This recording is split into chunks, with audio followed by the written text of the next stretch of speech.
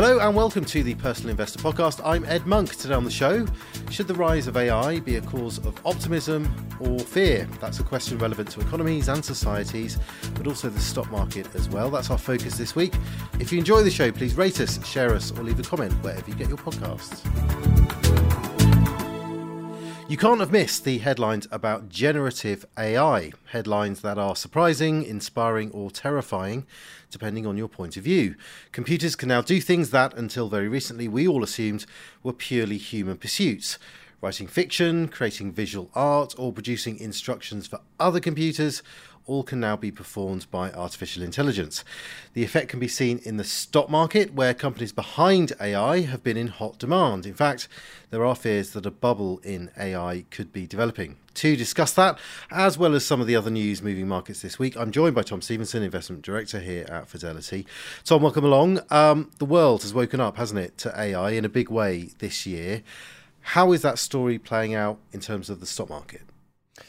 Well, Ed, in short, it's driven a renewed interest in stock market investments. It's driven a renewed bull market. In fact, last week the S&P 500 index rose 20% above its low point last October. So that is the traditional definition of a bull market. So, one way of looking at this is we are now in a bull market, and one of the key drivers of that rally in the stock market has been this interest in AI.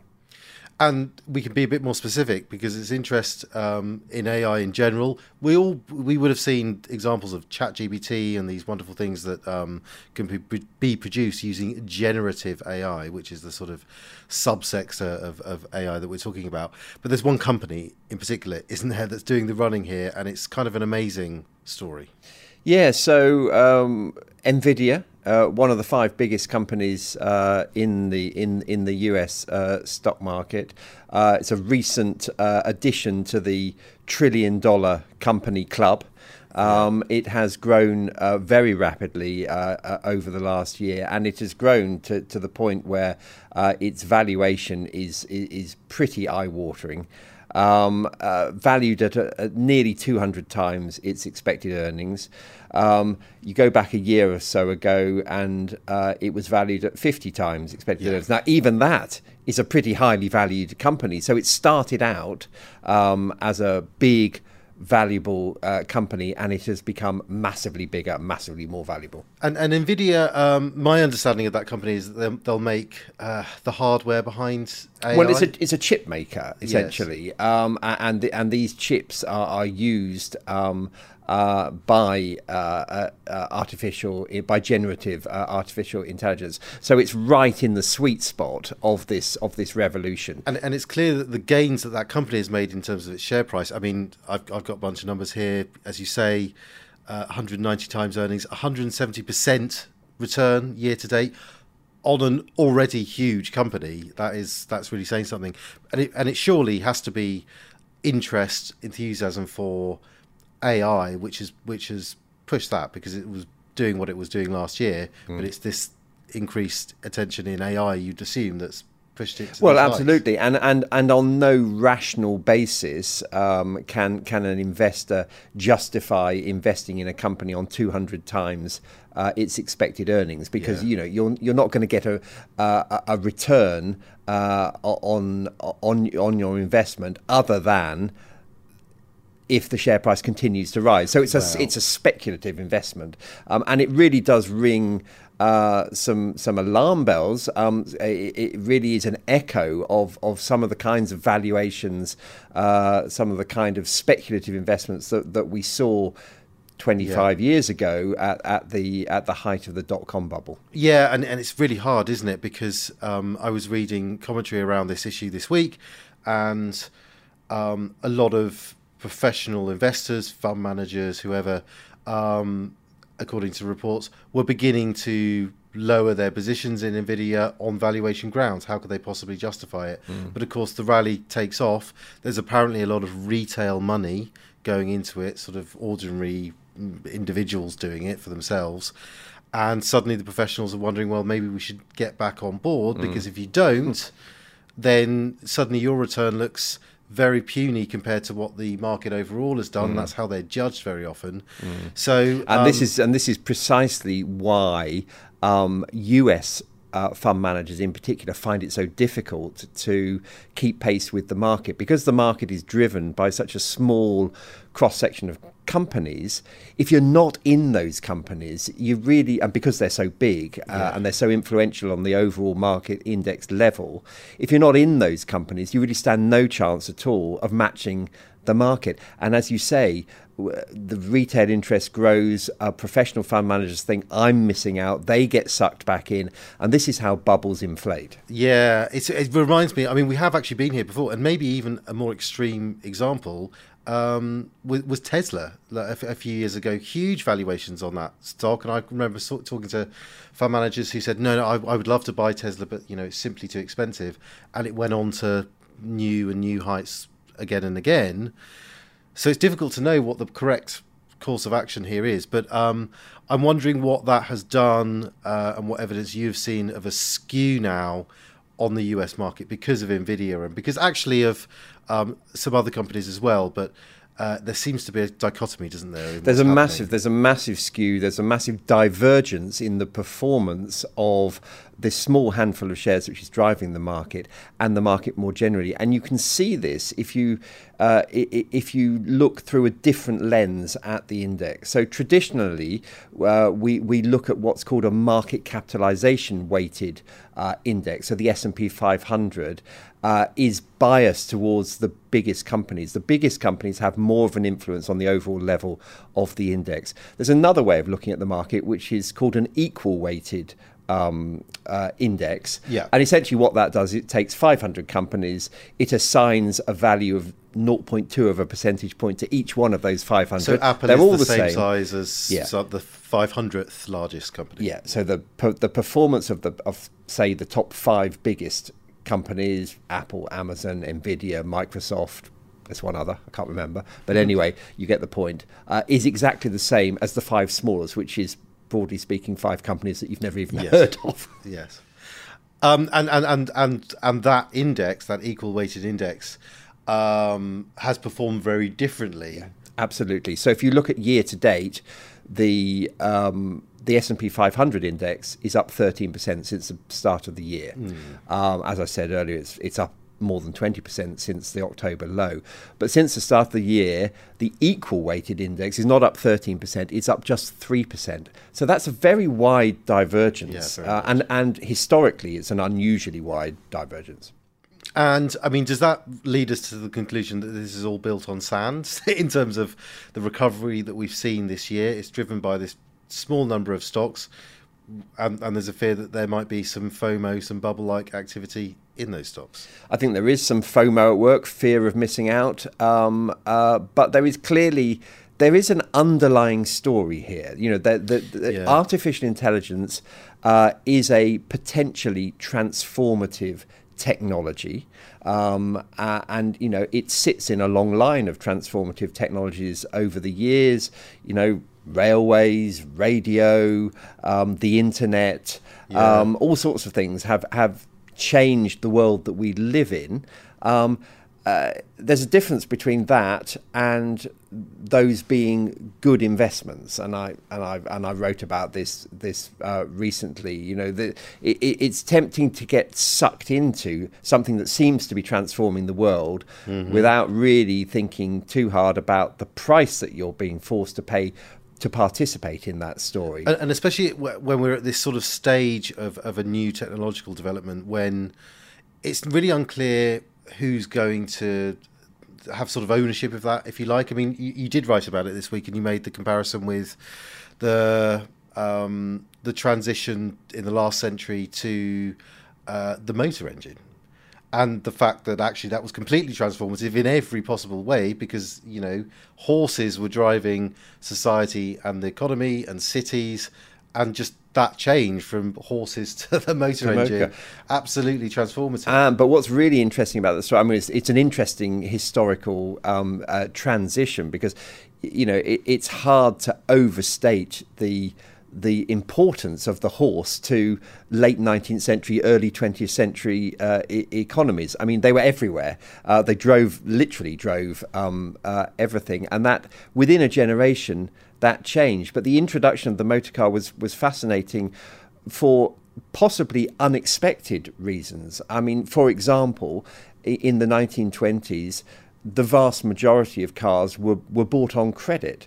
So effectively, the whole consumer finance industry in the US was a product of the development of the motor car. And also advertising, to a large extent, advertising was a product of that, because when people were driving at 30 miles an hour plus, they couldn't really see the detail of an advert. It was that triggered the introduction of big logos, for example, and so a whole sort of the whole Madison Avenue economy was also driven by the motor car. None of these would have been predicted at the time. And had you been trying to pick a winner at the early part of that technological evolution towards the motor car, you would have been faced with a choice of dozens, probably hundreds of automobile companies. Yeah. You've got to kind of pick the winner. Yeah. Massive consolidation then happened, of course. Yeah, and so the chances of getting the right one are very slim. I'm going to say Warren Buffett said it. I don't know who said this, but someone said, if you were, the trick would be not to pick the correct car company. It would be to short horses, right? So it would be to bet against the thing that's in decline. But that's not straightforward when it comes to investment. And to bring it back to the AI comparison, how do you do that? You've got to, sure, we can all think of industries, professions that might get disrupted badly by it. But as you said, it's nebulous, this. You don't know the outcomes. And also the flip side of that argument, backing the winners is not easy either, because another example, which I mentioned in the piece I wrote, was about air travel. So air travel clearly transformed the world in the 20th century. But again, it was Warren Buffett who talked about this. He said that, from an investor's point of view, the best thing anyone could have done when the Wright brothers flew for the first time at Kitty Hawk was to shoot them down, because from an investor's perspective, in aggregate, no one's ever made any money out of the airline industry because it's very cyclical. Huge losses have been made. It transformed the world, but it wasn't great for investors. And who knows how that's going to play out with AI, because it has the potential to transform economies, but also it has a negative potential to cause huge job losses. Well, it does indeed, and that's a much wider question, sort of social question. Just finally on this topic, Tom, is there anything that really people should take away from a practical point of view? I mean, we've spoken about the imbalance in particularly the US market because of this growth in AI. Should normal investors really worry about that? I mean, particularly if they're investing via funds or even index funds, they're going to get the whole market. They're going to get maybe not equal weighted, but they're going to get exposure to the things that go up. If it's a bubble, it's a bubble, but they would have ridden the way up. So do you just sort of have to be aware of it and to ride it anyway? I think you have to be aware of it. The risks are clearly higher when stocks are bid up to very high valuations. The chances of getting a good return over time are naturally lower when you invest at a very high valuation.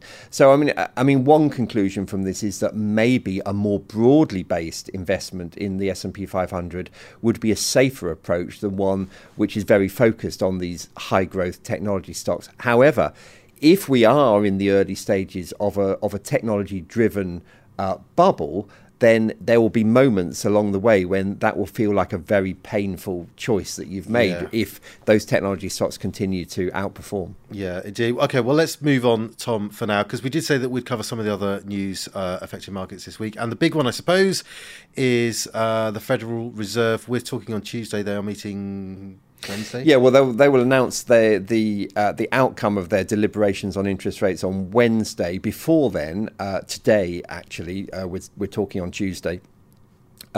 We've got some inflation data coming out. So those are the two big events to watch this week, really. I think the inflation is going to be very interesting because it's anticipated that the inflation rate is going to come down quite sharply. 4.9% CPI in April, expected to be 4.1% in May. And the core rate of inflation, which strips out the volatile measures like energy and food, is expected to come down again a bit less dramatically, from 5.5 to 5.2%. So that will probably give the Federal Reserve cover to pause on its interest rate hiking cycle. So it's expected that we will get no change tomorrow. It's also expected, however, that will not necessarily be the end of the cycle. Some people are talking about one more quarter point rise in July, which would take rates up to nearly 5.5% in America, which, when you think that at the beginning of last year they were zero, is a massive tightening cycle. A massive tightening. I mean, it's certainly true, though, isn't it, that Jay Powell is going to he's not going to want to swing about with rates. He's going to want to try and get to a point, pause, and then bring them down in nice, sort of clear fashion. So it's going to be interesting watching the inflation. I mean, we've had wage data this side of the Atlantic as well this morning, I think. Strong, very strong. Really strong. Now, that's double-edged. People earning more money is good in cash terms, but we know that high wage inflation is filtering through to the headline level of inflation. So those wages are not keeping pace with prices, although that might change quite soon if inflation begins to come down. Inflation really is proving stickier, isn't it? We know it's a problem in the UK, but in the US as well, maybe. Casting around for explanations of that is interesting to watch, isn't it? I was reading recently that there may be an effect post-pandemic. All sorts of savings were built up in those years by people lucky enough not to lose their jobs, of course. It could be that is sort of a well of demand in the economy that is keeping prices higher than they otherwise would be. The next 6 months, it seems to me, are going to be very interesting to watch exactly how this plays out. Yes, I mean, I think the jobs market is fascinating at the moment. I mean, there is also evidence that many people left the jobs market during the pandemic, and that is creating shortages, which is driving wages higher. I think in the short term, it makes it very difficult for the Bank of England not to continue raising interest rates. We've got the Bank of England decision is next week. This week we've got the Federal Reserve and the ECB in Europe.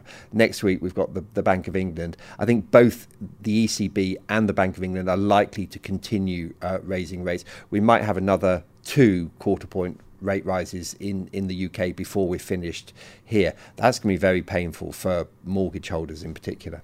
It will indeed. Okay, Tom, well, that is all the time we have for now. Thanks for joining me. Thanks, Ed.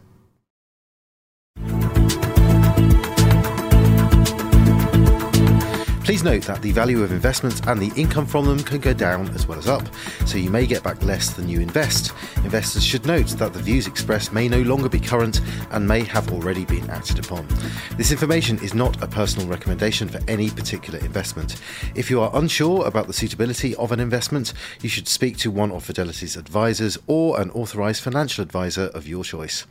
Overseas investments will be affected by movements in currency exchange rates, and investments in emerging markets can be more volatile than other more developed markets.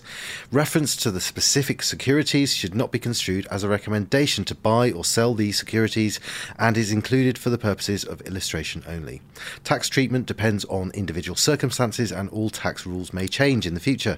Withdrawals from a pension product may not be possible until you reach age 55, 57 from 2028. This podcast may not be reproduced or circulated without prior permission. No statements or representations made in this podcast are legally binding on Fidelity or the recipient. This podcast is meant only for UK residents and does not constitute an offer or a solicitation in any jurisdiction in which it may be unlawful to make such an offer or solicitation.